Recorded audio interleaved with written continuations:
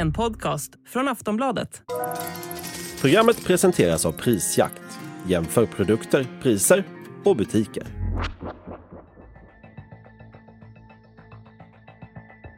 Israel befinner sig fortfarande i chocktillstånd efter terrorgruppen Hamas storskaliga attack. Den ena grymma detaljen efter den andra framkommer om hur attacken drabbat, dödat och skadat civila. Och lördagen den 7 oktober beskrivs som den värsta dagen i Israels historia. Svaret har inte låtit vänta på sig. Israeli airstrikes are hammering the Gaza Strip.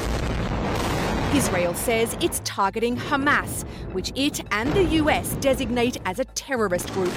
Israel's ordered a total siege of the Gaza Strip, with no food, fuel or medicine for its residents. Though Israel didn't start this war, Israel will finish it. Hamas will understand that by attacking us, they've made a mistake of historic proportions. We will exact a price that will be remembered by them and Israel's other enemies for decades to come. Israel angriper med intensiva luftanfall mot Gaza och militären varnar för att man snart kommer att anfalla även via marken. Under de senaste dygnen har de slagit till mot hundratals mål som ska ha koppling till Hamas. Eskaleringen är ett faktum. Israel har också infört en blockad mot Gaza och 250 000 invånare har redan tvingats lämna sina hem enligt FN. Nu är de internflyktingar och tar skydd i FN-byggnader eftersom det inte finns några skyddsrum åt civilbefolkningen. Läkare utan gränser meddelar att det råder katastrofläge i området. Gaza kommer aldrig bli sig likt, säger Israels försvarsminister Yoav Gallant. Israel has sealed all crossings into Gaza, and the only crossing from Gaza into Egypt at Rafah has been hit by Israeli airstrikes. Well, both sides have accused the other of war crimes. Israel has accused Hamas of torturing and murdering babies and children in attacks which began on Saturday. Hamas är en islamistisk palestinsk rörelse med civila, politiska och militära grenar som är terrorstämplade av bland annat EU, USA och Storbritannien. De tog kontroll över Gazaremsan i ett val 2006 och har styrt sedan dess. I dagens avsnitt ska vi rikta in oss på just Hamas. Vilka är ledarna? Vad har Hamas för kopplingar till andra länder och organisationer? Hur finansieras de och hur hade de möjlighet att slå till mot Israel på det här sättet? Välkommen till Aftonbladet Daily. Jag heter Olivia Svenson och det här avsnittet är inspelat den 11 oktober. Gäst i dagens avsnitt är Mikael Schultz, professor i freds- och utvecklingsforskning vid Institutionen för globala studier vid Göteborgs universitet. Välkommen Mikael. Tack. Om du börjar med att berätta hur och varför Hamas grundades. Ja, Hamas bildades i december 1987 och det var ett resultat av att det då påbörjades ett folkligt palestinskt uppror mot den israeliska ockupationsmakten. Där då Hamas blev så att säga alternativet till den nationella rörelsen PLO med Fatah som huvudparti. Där man då tyckte att det var för lite islamska värderingar och man tyckte också att PLO inte hade rätt kampmetoder. Och kom också att använda mer av våld i förhållande till det stort sett civila icke-våldsliga motståndet som fanns på den tiden. Hamas tog ju kontroll över Gazaremsan 2006 och har styrt sedan dess. Vilket är Hamas uttalade mål nu? Vilket är liksom syftet med organisationen? Ja, precis som när man bildade så skrev en så att säga, stadga för sin framtida politiska målsättning, så var ju ett av huvudmålen att befria Palestina från israelisk ockupation. Andra var ju förstås att på något sätt få igenom de religiösa värderingarna som skulle genomsyra samhällsstrukturen på olika sätt.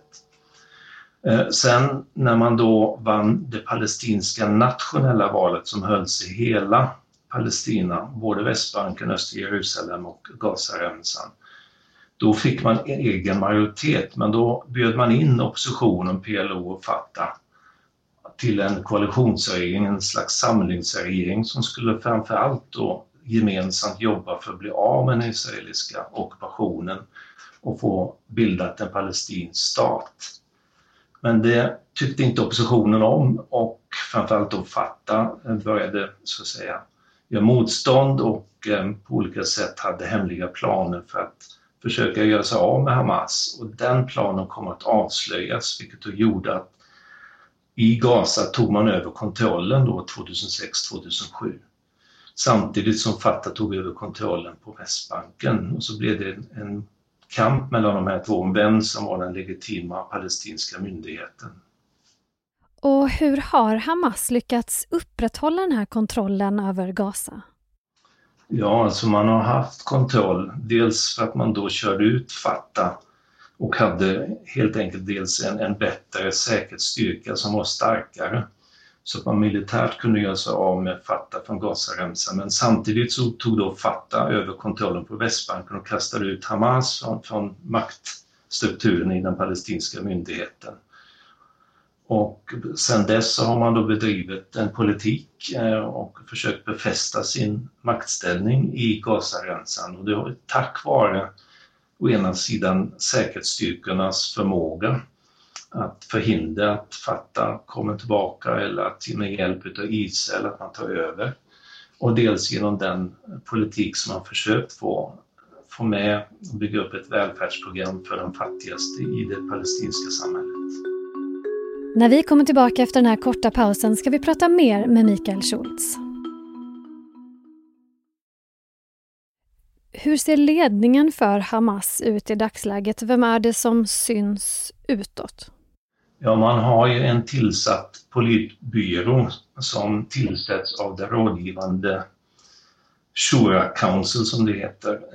Ett religiöst framvalt partiorgan kan man säga som då utnämner ungefär 10-15 personer som ska sitta i politbyrån. Man namnger inte alla personer för att man vet att det finns en risk att israelerna då avrättar dessa ledare. Men utåt, ansiktet utåt, den högsta ledaren i politbyrån, det är Ismail Haniyeh. Och han kommer ursprungligen från Gaza och för närvarande sitter han just i Turkiet. Hur ser då finansieringen ut för Hamas och för Hamas verksamhet? Ja, innan de kom till makten 2006, men även fortsättningsvis sedan 2006 så samlar man ju in pengar via den så kallade zakat-bidraget. Det är ungefär som vi har kollekt i den kristna kyrkan, så har man i den muslimska världen att man tar var 10:e andel av lönen, inkomsten till moskén, och så har man därifrån då tagit medel för att hjälpa de fattigaste i samhället. Det är den ena sidan. Den andra är då att man har fått bidrag från vissa länder och organisationer. Då nämns ju oftast utav forskarna Iran som en av huvudkällorna, men även Hezbollah-organisationen i Libanon, Qatar, Turkiet och andra organisationer beroende på vilken tidsperiod vi pratar om. Vad spelar de här länderna som du nämnde nu för roll förutom att de bidrar med finansiering? Ja, alltså många forskare hävdar ju att Iran är en väldigt viktig militär bidragsgivare till Hamas. Men saken är den att Hamas har också tillverkat ganska enkla raketer och liknande missiler som man har skjutit in till Israel under åren. Så det är inte nödvändigtvis att de har fått väldigt avancerad militär utrustning från Iran. Den är mer pengarna och kanske viss rådgivning med mera. Men det tvistar lite grann av forskare om hur stor den här hjälpen har varit över åren. Nu har ju Hamas fortsatt skjuta raketer mot Israel. Vad är det för typ av militära resurser de sitter på egentligen? Ja, men det är ofta de här raketerna som många gånger varit hemmagjorda, så att säga, på plats i Gaza, eller man smugglat in det via tunnelsystemen som finns runt om Gaza. Och sen är det förstås att man utvecklat nya tekniker, och jag skulle inte bli förvånad om analytikerna efterhand också ser att man har lärt sig från Israelen för hur man till exempel kunde bryta igenom stängslet in till Israel. Och de här hänggliderna och sådana här flygande soldater som tar sig in över gränsen, det är också en helt ny metod, men det är ganska enkla, simpla saker som man har vid sidan av förstås då k-pistar, pistoler och annat. När tar den här kapaciteten slut? Ja, det tvistar också de olika bedömarna om. Frågar man israelerna så menar man att det här kommer inte hålla länge och israelerna kommer brutalt ta över Gazaremsan och avväpna Hamas helt. En andra bedömare menar att de har nog samlat upp en hel del så att de kan hålla ut en viss period i några veckor till, kanske en månad eller mer. Men det är ju ingen som vet i dagsläget förutom de själva. Den här attacken som genomfördes, det är ju en väldigt stor fråga det här, hur de hade möjlighet att överraska Israel på det sättet som de gjorde. Utan att Israel fick någon form av förhandsinformation. Kan du berätta lite om hur det gick till? Ja, det är egentligen bara de själva som vet i detalj hur man har lagt upp det här. Och man har själva gått ut och sagt att man på något sätt försökte signalera till Israel sedan 2021 om att man inte hade tillräcklig militär kapacitet för att göra någon sån här större operation. Och historiskt sett så är det ju ingen operation som varit i den här skalan och storleken som vi ser nu. Så israelerna har lite grann blundat och trott att allting så att säga är lugnt och man har kontroll över Gazaremsan via den blockad som finns då. Samtidigt som också det folkliga missnöjet någonstans har ökat med tiden för att det är en väldigt svår socioekonomisk situation på Gazaremsan för palestinierna. Så då har man nog i smyg tränat, förberett sig för den här operationen. I viss mån till och med mitt framför ögonen på israelerna genom de här hänggliderövningarna längs stränderna och så vidare. Och varför skedde det just i lördags?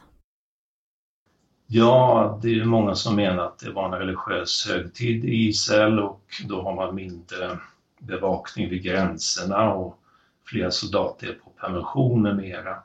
Så att uppmärksamheten var relativt låg och samtidigt som man då haft den här övergripande tanken att det är nog ingenting som händer i Gazaremsan, de har inte kapaciteten. Och det är klart, då slår man till vid ett sådant tillfälle. Hamas styr nu över Gazaremsan sedan många år tillbaka, men hur ser förtroendet och stödet för Hamas ut hos det palestinska folket? Ja, som sagt, de vann ju valet 2006 och då var förhoppningen hos palestinierna både på Västbanken och Gaza väldigt stora på att Hamas nu skulle vara mindre korrupta, leda dem framåt i fredsprocessen och kanske befria Palestina och skapa en palestinsk statsbildning. Men i de opinionsmätningar som jag själv har genomfört med kollegor i Palestina sedan dess pekar på hur det folkliga missnöjet har sjunkit gradvis under de här åren fram till i princip dagsdatum. Man kan också se tydligt att just när det har varit krig så står alla bakom Hamas för att man anser från palestinsk sida att det är Israel som har skapat ockupationen och är det egentligen den stora behoven bakom de socioekonomiska och frihetsfrågor, demokratifrågors underskott som man har i Palestina.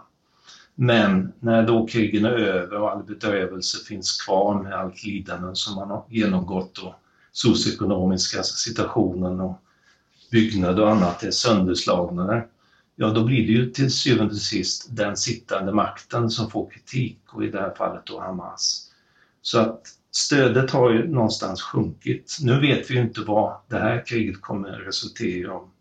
Dels då Hamas överlever men framförallt hur det folkliga stödet kommer se ut. För det finns många i Gazaremsan som är mot Hamas och inte minst från oppositionen Fatah.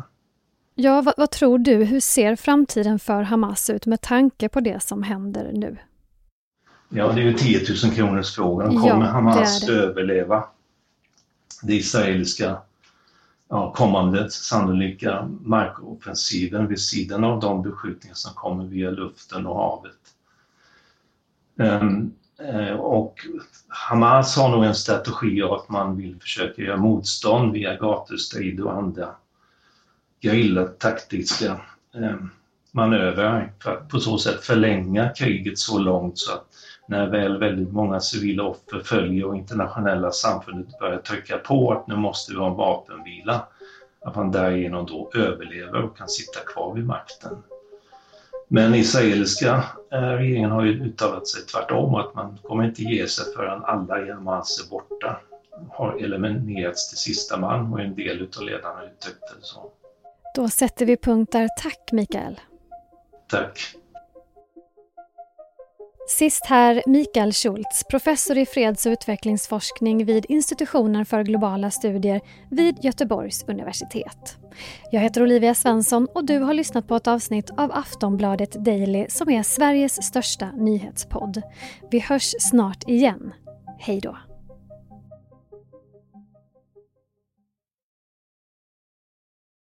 Du har lyssnat på en podcast från Aftonbladet. Ansvarig utgivare är Lena K. Samuelsson.